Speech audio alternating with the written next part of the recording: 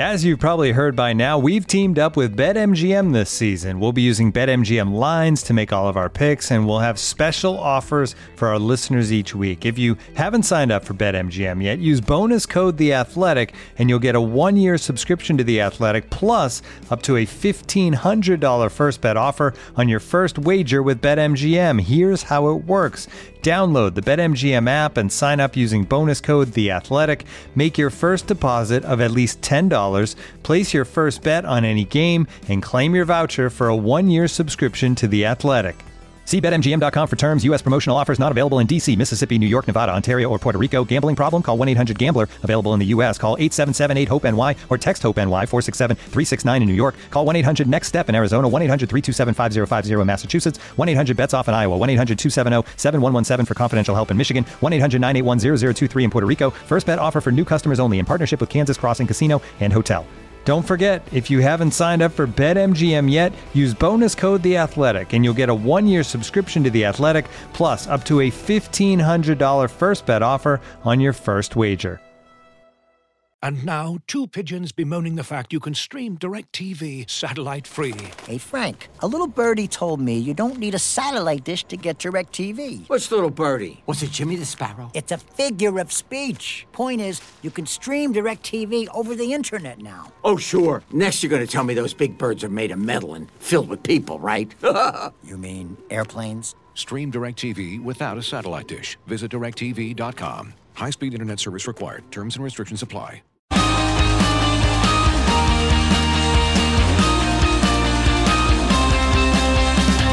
The race is on, and while it was a slightly tepid end to a dramatic season, Max Verstappen's victory from pole position in the Abu Dhabi Grand Prix ensured that 2020 had one last sting in the tail.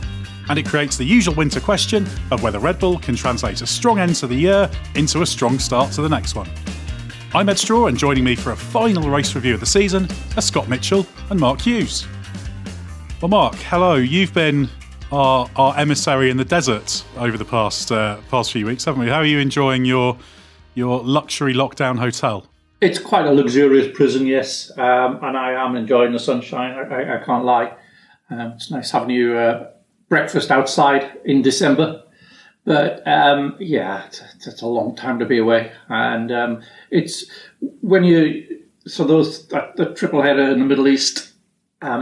It means that the feeling of Christmas has completely passed by because you just think it's I don't know, September or something like that, and then you look at the date and you think, blimey, yeah, it's Christmas. We've missed out on the annual thing of going to Sao Paulo and being amazed that they seem to be putting up Christmas decorations quite early in the year, because they go mad for Christmas in Sao Paulo. But that's always what I remember there. But also, Scott Mitchell, have you been having breakfast outside in sunny Stockholm? No, because you've completely mischaracterised it there by calling it sunny Stockholm. As I learned, I think was it on Saturday that we've. It was Saturday because I learned that 12 days into December and we'd yet to register a single hour of sunlight in Stockholm so far this month. It has just been the 6 hours or so of daytime have just been pure cloud cover and like 1 or 2 degrees temperature. So it has been Christmassy in temperature, but not so much. I've not really been daring to breakfast on the balcony or anything like that. So yeah, for one of the very precious few times this year for the people who have braved going to the track and living in isolation and sort of media centre style prisons, I do envy Mark a little bit for what he's been able to enjoy on site. Well, I have to say, having been to a good number of the races myself, it is nice to be able to get out and about. Obviously, a lot of people can't go that far at the current time. So, yeah, swings and roundabouts. And it's great. We've had an F1 season to talk about, even if it finished in slightly subdued fashion. So, Mark, let's get into it. Max Verstappen, he's joked regularly this season about having that reservation on third place, but he did take pole position by 25 thousandths of a second. Then he controlled the race. So let's start off with where that pace came from to take pole and set up the win. It's two things. It's the relative pace between the Red Bull and the Mercedes. The Mercedes, like Lewis Hamilton, wasn't at its fittest, and the Red Bull was improved. And it had a new single pillar rear wing, which was working very, very well around there. You won't have seen it reflected in the speed traps because the Honda tends to clip a bit earlier than the Mercedes, but it was getting down those straights very, very quickly. So there's a bit of a misnomer because people often look at the speed trap figures and say, well, the car's not, judge how fast the car is down the straight from those. That's just the terminal speed. The crucial thing is how long it takes to get from the beginning of the straight to the end of it. And you can easily be the quickest getting from the beginning of the straight to the end of it and have the slowest terminal speed. That's quite feasible. The new setup on the Red Bull was working very well aerodynamically, and it was being driven very well, of course, by Max. And on the other hand, the Mercedes, there was just never quite in its balance window. It was always a little bit understeery. And there was also in the race, not in qualifying, but in the race, they were also being very conservative with the MGUK, because it was an undefined concern, and it may have been responsible for the failure in Sergio Perez's car as well. And of course, the interesting thing is, if you look at qualifying, both Mercedes drivers did have a slightly faster theoretical ideal lap based on the three sectors. So it sort of shows that Mercedes pace is in there somewhere, but they couldn't string it all together. And that's what Verstappen seemed to do so well on that qualifying lap, isn't it? He just put together three strong sectors. Yeah, and Valtteri was saying, that he just didn't get the car working on the soft tyre. It was just never properly balanced, so you didn't get the full benefit of the soft tyre. And when if the car's not perfectly balanced, what tends to happen when you go from a harder compound to a grippier compound is that you just, in simplistic terms, because the rear tyres are bigger, you get more extra grip from the back than you get from the front. So if your car's not perfectly balanced, you will tend to pick up more understeer when you switch to the grippier tyre, and so you won't realise the full lap time benefit of that softer tyre, and that's what was happening in qualifying. Do we think that Lewis Hamilton had a bit of a COVID-19 hangover on his return? Scott, you asked him about that, I think, after qualifying, didn't you? Yeah, he was. He did say he wasn't feeling at 100%. I don't think he was sort of laying the groundwork for an excuse, and he did mention after the race that I think he sort of said he was like basically blown out after that race. He had struggled, and he's in pretty good shape, is Hamilton, isn't he? So physical fitness and condition never really is a problem for him. But there are a couple of accounts of him sort of being out of breath when he got out of the car at times at the weekend. He said that he needed the most of Friday to get back into the groove. I think what people need to probably realise is it's not so much the issue of missing the Sakir Grand Prix, because that was Hamilton had what nobody else had, which was a week off of driving, and then the sort of like relentless nature of this season. But so there wasn't a huge amount in terms of getting out of the loop, I don't think. I think it was just because Hamilton was not necessarily hit for six by having COVID, but he was definitely not asymptomatic. He was definitely struggling with something, and I thought it was quite telling that he didn't really want to go into how much he'd struggled with it in terms of the specific symptoms he had, because he said that he was basically just lacking overall energy on Saturday. I think he felt a bit better on Sunday. I think he'd slept a bit better Saturday evening than he had for the last few nights. But it got the impression that he'd basically spent sort of a week or so of that sort of 10-day period of isolation pretty spent and not being able to do very much. I don't think he trained until the Tuesday before the race, so he would have probably spent a good 7 days without much energy. And that's all it takes. You only need to be a tiny bit off your game. So when he says that he was tired and it had an impact on his race, I don't think he's saying he would have won without it. I think he's just saying he can feel it afterwards, because I do think that adrenaline and focus and stuff like that kind of takes you through it in the moment itself. There's all sorts of stories of the crazy injuries that people are able to race through, especially in the nutty world of MotoGP. And so Lewis didn't have anything like that, but I just think it was enough to maybe blunt the edge a tiny, tiny bit when it mattered. Yeah, that's certainly very possible. And obviously, plenty of people struggle with the COVID symptoms long after they've tested negative, or the hangover, as we should say. But Mark, the race, Max Verstappen was very first all the way through. Valtteri Bottas was very second all the way through. Lewis Hamilton was very third all the way through. Each of them spent all 55 laps in those positions. They all had the same strategy, all stopped on lap 10 under the virtual safety car, which then became a safety car. Is there any meat you can put on that bone to say that was a particularly interesting race? Any unseen subtleties, or was it exactly what it looked like? Yeah, there is a bit of meat I can put on the bones, but it's probably worth reading the race analysis in a few hours' time to get properly into it. But even had it not been for the early safety car, which put everybody onto the same strategy, essentially. So those who started on mediums and those who started on softs all came in at the same time. So that variation in strategy didn't get to play out because they all came in on the lap 10 safety car. So that was one thing. That was one reason why it happened that way. That was 14 of the remaining 19 cars did that. So there wasn't any strategic variation anyway, but not that there was going to be much because it was always going to be a one-stop race. And that track just locks the cars into position. It always does. It always has. There's thermal degradation, so you can't race flat out. You have to race to the pace that the tyres are going to last because a second stop is too costly in time. And as soon as you try and race, you knock hell out of the tyres, and that's just...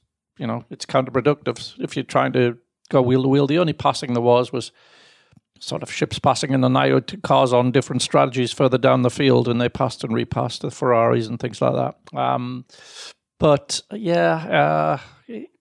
It's not configured to have a great race, that circuit. There's just too many.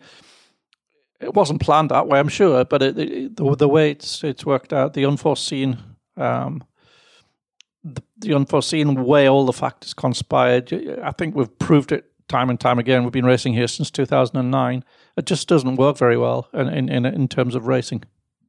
I think it brings the worst out of this generation of car as well. Just sort of with that especially that final sector, a little bit too boring. 90-degree right, 90-degree left, right. It's just in a racing situation, the cars just move around a little bit too much as soon as you try and push when you're in the wake of the car in front. So as Mark says, this is just I don't think it's a particularly well designed track for racing in practice, and I think it brings out the worst of this kind of F1 car as well. This is really the worst of both worlds and adds up to a not particularly good set of circumstances for a motor race. Yeah, there's no lack of evidence to support that from over the years. F1's been racing there. So, Scott, let's look at the bigger picture. Red Bull's finished the season strongly. It's been a recurring theme that they finish strongly, and everyone says, well, are they going to have a good winter and then be on par with Mercedes next year, and then they're not. So are there any reasons why this could be indicative of a closer fight at the start of next season? I think two key reasons, or two key things I think are used sort of to support that claim. The first is that while Red Bull has made season-long progress in the past, it's never come close to beating Mercedes in Abu Dhabi, let alone actually pulling it off. So I think you need to recognise this step as a sort of magnitude of step better than it's done in the past. Did a piece on after Verstappen's pole on the website, and there's a couple of graphs in there, one of which charts the Mercedes Abu Dhabi qualifying advantage every year in the V6 era, and the step change for this year is significant. And the other factor is that while, in addition to Red Bull making this big progress over the course of the season, they say that around 60% of the car is going to be carried over to next year, because while we have this aero change at the rear of the floor to cut the downforce, and aerodynamic development is still free, sort of core mechanical components being carried over. This has been the case. We've known this for months now as part of the cost-saving initiatives around the coronavirus pandemic, which means unless Red Bull really have missed a trick, especially around the floor, there's reason to be confident they can actually continue this into next year. So they're sort of going into the winter arguably in a stronger position than they have in recent years, and there's less disturbing factors for them to trip up. So in theory, Melbourne's going to be great, which means in practice we're going to turn up and Lewis and Valtteri will be on the front row by half a second. But ranged against that, of course, is the fact that Mercedes switched their focus onto next year pretty early. I think Spa was the last upgrade they had for the car, and obviously they wanted to get the 21 work done so that the decks are as clear as possible for the 2022, the big project they've got to work on next year. Obviously aero testing and CFD work can start again on January the 1st. So yeah, but don't forget that Red Bull haven't exactly ignored the 2021 stuff, because they're one of the teams that have been turning up with actual trackside evaluations of that. Mercedes haven't done that. They've committed to it purely from a at base perspective. But I do really worry about Mercedes having a proper run up to this rule change. But I do think it's also worth pointing out that Red Bull haven't. It's not that they've shunned it completely. I know that's not what you were getting at, but just to stress the point, they have at least been doing their own evaluations. They've also got the fact that they've got a couple of tokens they can use to develop some of the otherwise locked elements of the car. And this car does have a few things engineered into the concept that they need to undo. They changed quite a bit for the start of the year. So there is potentially more that can be unlocked in the Red Bull. That's a positive way of looking at it. Where would you put your money on, Mark, in terms of where Red Bull will be relative to Mercedes next year? Second.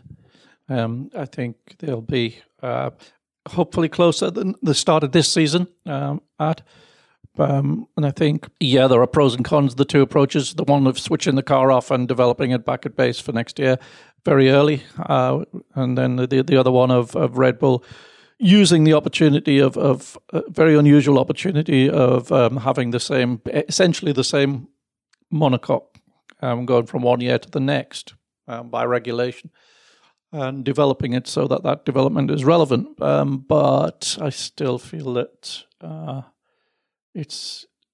Mercedes is too multifaceted, too absolutely clinical in every single department. I do feel it's the most complete racing team that the Formula One has ever seen. And Red Bull has moments of great inspiration and ideas, but they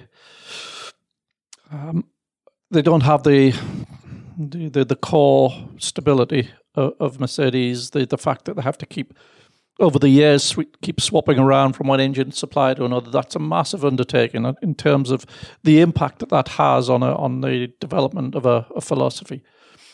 And I just think that I'm sure we'll see moments of brilliance from Red Bull, just like we've seen here this weekend. And hopefully we'll see them more regularly than we have this year when we get into next year.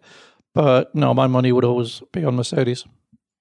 But great, at least, to see Max Verstappen get another victory. That's only his 10th win now, so second win for the season. So that'll kind of keep him a little bit excited, I guess. And it's good for the variety of the season. So that's I guess something. But yeah, I'm not holding my breath for the Hamilton versus Verstappen title fight next year, even though everyone would love to see two teams equally matched up at the front.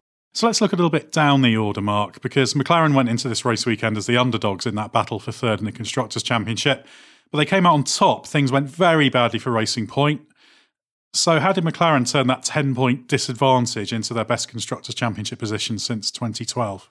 I would say the number one thing was the abysmal weekend suffered by Racing Point. So we had Perez not only starting from the back of the grid, he already had his work cut out for him, but because of the engine change.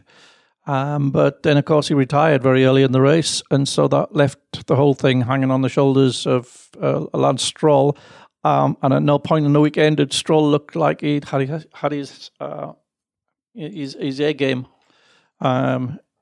There was I think Sergio in Q1. Sergio appeared just for formality's sake, knowing that he was going to be starting at the back, and his Q1 lap was better than anything that Lance subsequently did in Q2 or Q3. So he clearly wasn't getting the best out of the car this weekend, and that translated into the race where he was a fairly lackluster 10th and passed on the last lap by Esteban Ocon. Yeah, it would have been interesting to see what would have happened with Perez, because he made short work of the Class C cars at the back, as I like to call them. and was starting to think about trying to get ahead of the Ferraris when he suffered that failure. And he'd have been running long on hards, so it had been the Ricciardo strategy, different track position situation, but could well have got some points. We should say that McLaren did perform well. This is their best qualifying performance since Monza, with having 2 cars in the top 6 again. So a much stronger qualifying performance than 5th for Norris in the race, 6th for Lando Norris. It was a strong weekend when they needed it, wasn't it? And that put all the pressure onto Racing Point, and Stroll certainly didn't respond to that. Yeah, absolutely. And the McLaren has been improving of late. I think that period of Mugello round up to probably Istanbul, they were caught trying to, in the middle of trying to develop something for next year, the front of the car, which needed to be homologated. So they had to be running it, and they had to get it on the car and understand it. And I think that took away from the focus of the battle with Renault and Racing Point, who themselves were at that moment on a very productive development path. So yeah, they faded a little bit, but I think they've come out the other side of that, and we were starting to see by the end of the season the sort of form that McLaren had at the start. And it came right just with perfect timing, really. And they both Lando and Sainz drove great, strong races as ever. Really, really solid driver lineup, that one. And so they just delivered exactly what the car was capable of. That car was capable at the very best today of finishing 5th and 6th. And that's exactly where they finished.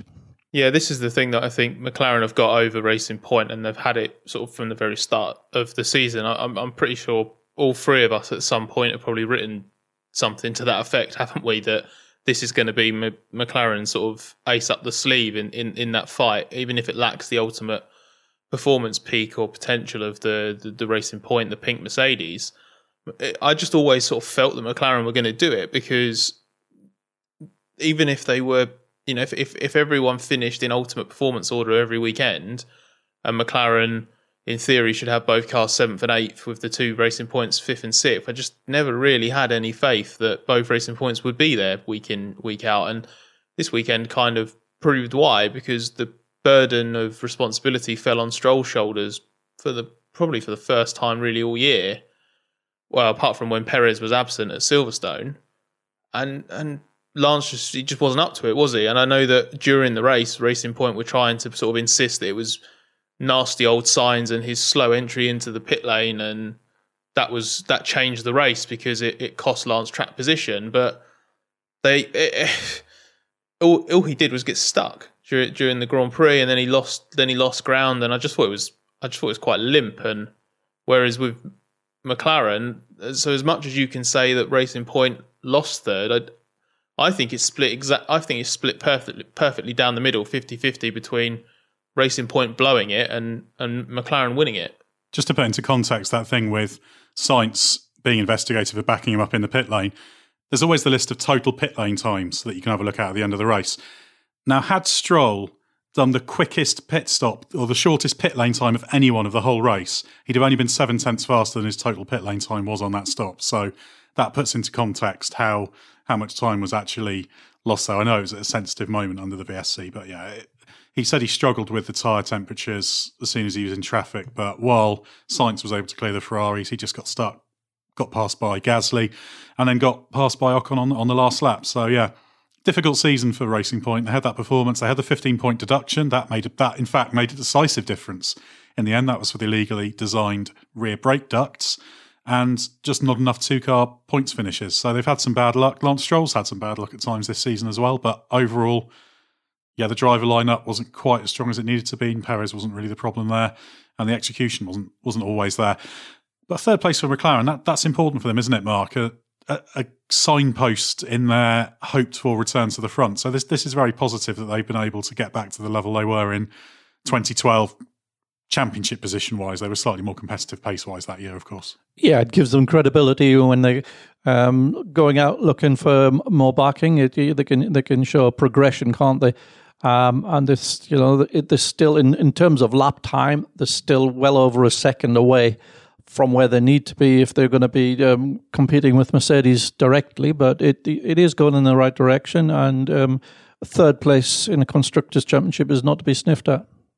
Yeah, exactly. A second on average, we should say, as obviously a second in Abu Dhabi in qualifying would have put Lando Norris comfortably on pole position, but that was an outlier in terms of the gap. So, Scott, if we just turn away from the race but stay on McLaren announced a significant stake had been sold in the racing side of McLaren Group. That was announced on the morning of the race. So, can you explain who was brought into it and why? It's a consortium of American investors, and it's a £185 million investment that I think is initially going to manifest itself as a 15% stake in McLaren Racing, the racing division, which obviously F1 is a part of, but also the IndyCar activities as well. But that will rise to a maximum of 33%, so a third of the team by the end of 2022. Which is obviously a minority stake, but a substantial stake in the team.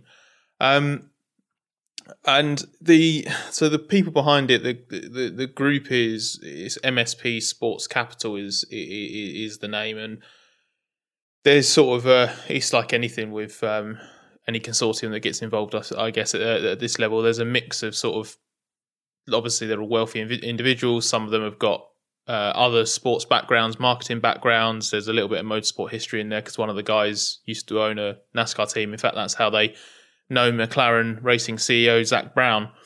And basically what this means is that the F1 team, I'll just say F1 team rather than McLaren Racing just because it's easier. The F1 team is now basically going to operate a little bit more independently from the wider McLaren group. And it's also going to just have extra capital. So it's going to have extra money to crack on with. And the significance of that isn't that this was the difference between McLaren going out of business in a few months' time or whatever, but it's the difference basically between McLaren treading water in Formula One and actually making good on its ambition to fight for world titles again.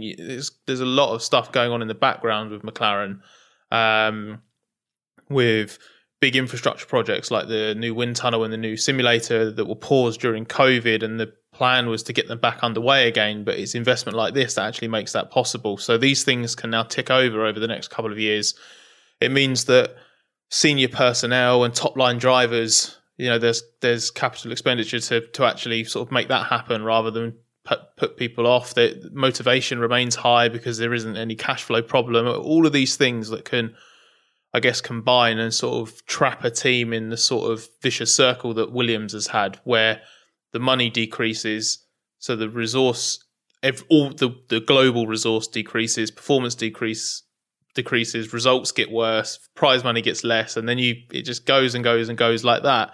And basically, McLaren now see this as sort of it would have been really difficult for them to continue their progress that we've seen over the last 2 years if they didn't get fresh investment. The wider group's been caught up in all sorts of financial strife, especially this year with the pandemic.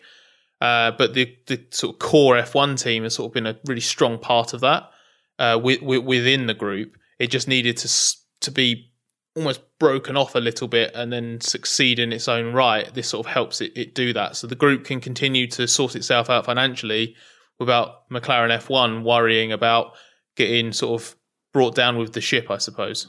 Yeah, it's a significant step. They needed to get some investment in, and it does mean the future looks a lot brighter now for McLaren, doesn't it? And of course, they've got Mercedes engines next year. They've got Daniel Ricciardo coming in, a bit of financial stability, infrastructure projects, new wind tunnel, investment in simulator, that kind of thing. So there's lots of positives there. So we'll see how they get on. Speaking of Daniel Ricciardo, in fact, Mark, he was probably the most interesting mover of the race, wasn't he? Because he started 11th. He sat there in the first stint, but he managed to finish 7th without, I think, actually overtaking anyone. How did he manage to achieve that? By not qualifying for Q3, and then by doing his normal thing of combining pace with great tyre usage. So he was able to start on the hard tyre, which actually doing a hard medium stint at that part of the grid was better than the medium hard way of doing it, which his teammate did. So he ran after everyone came in.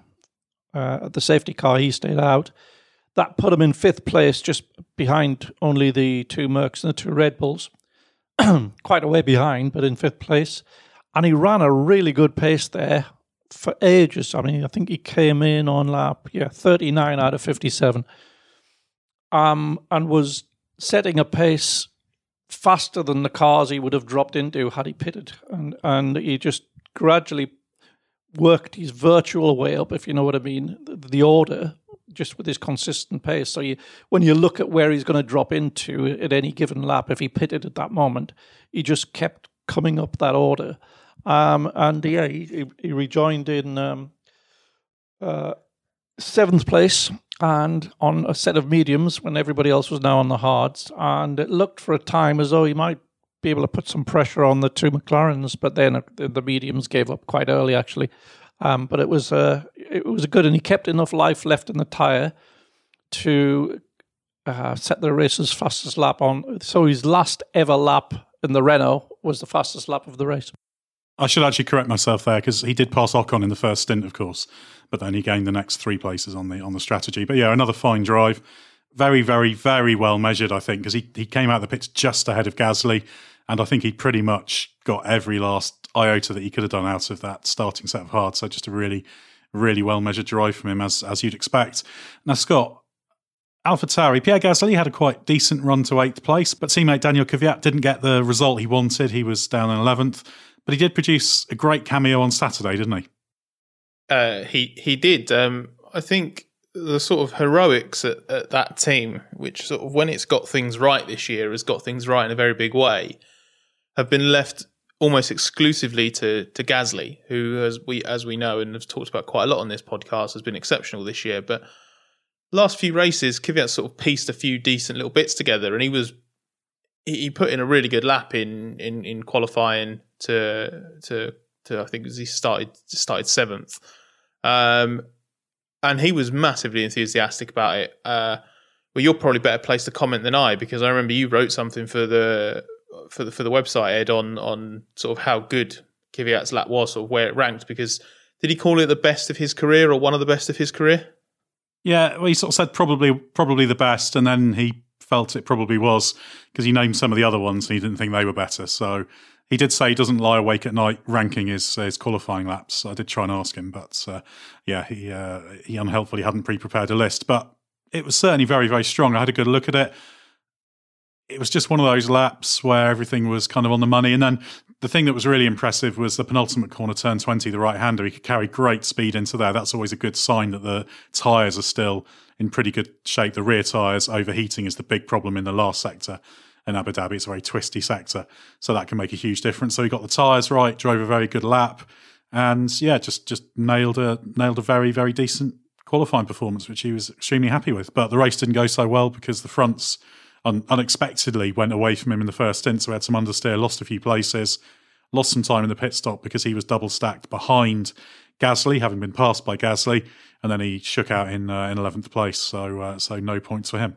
I think that's what the most impressive thing about his performance was for me, is that he managed to turn this excellent qualifying performance, and as we've discussed, track position is king in Abu Dhabi, and Kvyat managed to turn that into a very Kvyat 11th place finish, which I think is sort of the most impressive element of that entire performance, to be honest, because going backwards 4 places in Abu Dhabi takes some doing. Yeah, that's his 10th, 11th place in Formula One. But quickly on Kvyat, Mark, there's every chance this is his last Grand Prix. I think he's had 110 of them in a few stints. Are you sorry to see him go? Do you think he deserved another crack, or has he had his chance and shown to be very good on his day, but not often enough on his day? Yeah, the latter. I think he's a pretty good driver. His best stuff's very good. He operates in a bit of a narrow band of car traits. He's a bit thrown off his game if the car doesn't have the rear stability he needs. He's a much tougher character than he was in his first time around in Formula One, which is good, which you need to be. And yeah, he's performing to a consistently higher level than he did first time around. But I think Gasly's performance this year is sort of confirmed where Kvyat's at, and he he justifies a place on the F1 grid, but he doesn't demand a place on it. Let's put it like that. Yeah, it's a good way to put it. And although Kvyat had a decent end to the season, he still only out-qualified Gasly 4 times this year. And obviously Gasly's been ahead more often in the races. So, yeah, he's had a fair crack. And it's a bit of a shame. He never quite showed the improvement that might have been expected from that very promising first season with Toro Rosso in 2014 when he did very well. But yeah, he's had a decent career. And I'm sure if someone calls on him again, they'll know they'll get a driver who can do a decent job. Now, Mark, let's also talk about Ferrari. Poor finish to the season for them. They seem to be back at their mid-season form with Vettel and Leclerc both finishing behind Kimi Raikkonen, who was 12th. So this wasn't really a well-executed race for Ferrari. And it all seemed to come completely unravelled when Leclerc got a bit caught out at turn 8 on the first lap by the kind of concertina and ended up having to brake a bit, had a bit of a moment and ran wide, and Vettel got ahead of him, and just that was kind of it for Ferrari. That combined with not stopping under the VSC and running long and just dropped down the order. The Ferrari is very circuit layout sensitive, much more so than the Renault or the McLarens in that sort of part of the grid. It's if it gets a circuit that doesn't punish its deficiencies too hard, and which allows Leclerc's acrobatics to have an impact on the lap time, it can be right up there, the head of that little group. But Abu Dhabi wasn't such a place, and it was not treating its tyres very well. It was wearing through the fronts, overheating them, and it just, Vettel couldn't really... He chose to start on the hard, so there was no point in him coming in. But Ferrari also left Leclerc out there on his mediums, and that was purely just a gamble because he was stuck in traffic where he was, and they reasoned he would still be stuck in traffic if everybody came in at the same time. So they just tried something different, but it didn't work, and his tyres went, and he was beaten by Kimi Raikkonen's Alfa. They both were, in fact. So yes, Alfa beat Ferrari. Which happened a few times earlier this season. Yeah, that staying out under the safety car on the mediums didn't work. In fact, it hurt Giovinazzi as well. It meant he dropped behind George Russell in the Williams on a weekend when the Alfa was comfortably the best of those Class C cars. But Giovinazzi qualified very well, so a little bit unlucky for him in that one, although Raikkonen got him around the outside of the first corner at the start. Mentioning Williams, Scott, George Russell found out pretty much at the last minute that he wasn't staying in the Mercedes, so was back in the Williams. In fact, he was conducting press duties for Mercedes as late as Thursday, so it was all still up in the air. As I said, he finished ahead of Giovinazzi, which was basically thanks to Giovinazzi staying out under the VSC, and then Russell would get ahead of him, passed him while Giovinazzi was struggling on the mediums. Then Giovinazzi had to stop after that. But probably a little bit of a shame that Russell was back to being lapped by Mercedes rather than doing the lapping in one, isn't it? Yeah, I guess reality bites quite quickly. F1 gives with one hand and takes with the other, doesn't it? George found that out the hard way just a week ago with how his Sakir race unravelled. I have sympathy with him, obviously, especially with how close up to the event he was still sort of, I wouldn't say the favourite, obviously, to race, but he was obviously preparing as if he was driving again. So that could have knocked him a little bit. He could have gone in and underperformed, or just sort of like head not really been there, heart not really been in it. Didn't see any signs of that at all. I think he talked a little bit about needing to readjust, but you'd expect that for a driver who understands that the nuances, the fine margins make such a difference. And he certainly didn't let any sort of rust develop in the sort of week's absence he'd had from Williams, because qualifying run in terms of in Williams terms is still very much alive, isn't it? And I thought he drove really well. He was, I think he was frustrating Ferrari a little bit at times, and yeah, that car will always regress to where it's meant to be, won't it? If he gets ahead of anyone, but it was just another case of more unheralded underdog heroics, and also some really unimaginative jokes on social media about how Sakir's gone to Russell's head because now he's qualifying at the back again. Obviously trying to bait people with the old it's the car, not the driver debate. Qualifying was a bit tricky for Williams because they really struggled with keeping the tyre temperatures under control. Like Renault, actually, they'd gone really well in free practice 3 in warmer conditions earlier in the day, then really struggled in qualifying. So Russell, even so, was still 16th. Latifi struggled. He had a spin as he was opening his lap because he was basically sat there not moving in the queue and then had no tyre temperature and just pressed the throttle and round it went. So, tough weekend for Williams. But I'm sure George Russell will come again in a Mercedes one day. But it doesn't look like it's going to be next year because Bottas is firmly signed. But we should also say, Mark, another farewell is that for Kevin Magnussen. Inevitably, the Haas drivers were down the back. Magnussen was 18th. The car's still the same as it was in pre-season testing. He reckons it's pretty unlikely he'll ever be back in F1. His future's now with Chip Ganassi Racing in the IMSA Sports Car Championship. So will he be missed? I'd be missed on a personal level. He's a great guy, and he's such a fighting sort of character. He gets his elbows out. He's quite aggressive. He's not all that popular with some of the other drivers, but off track, he's he's a delightful character. He fitted in really well in that team. Had a typical sort of K-Mag race, actually. Locked up at the first corner, but somehow got it in, passed a couple of cars in the process of doing so, and then used that as a platform to make further progress. Just really, knows where to place the car in the pack and in the middle of a dice.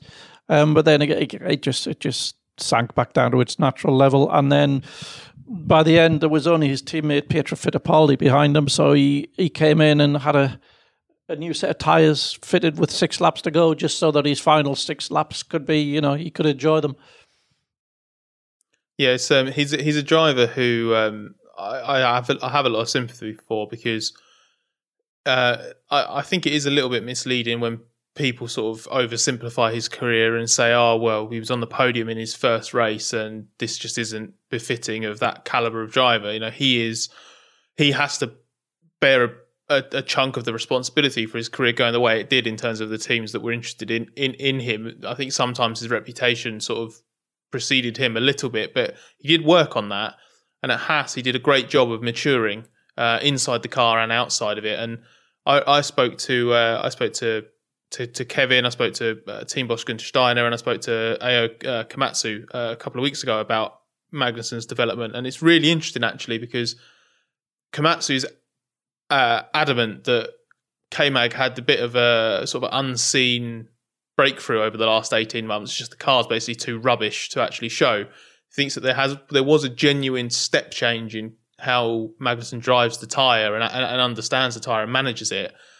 And they're really gutted because they'd have obviously loved to have seen what that would do if they had, say, the 2018 car again, the car that they had back then.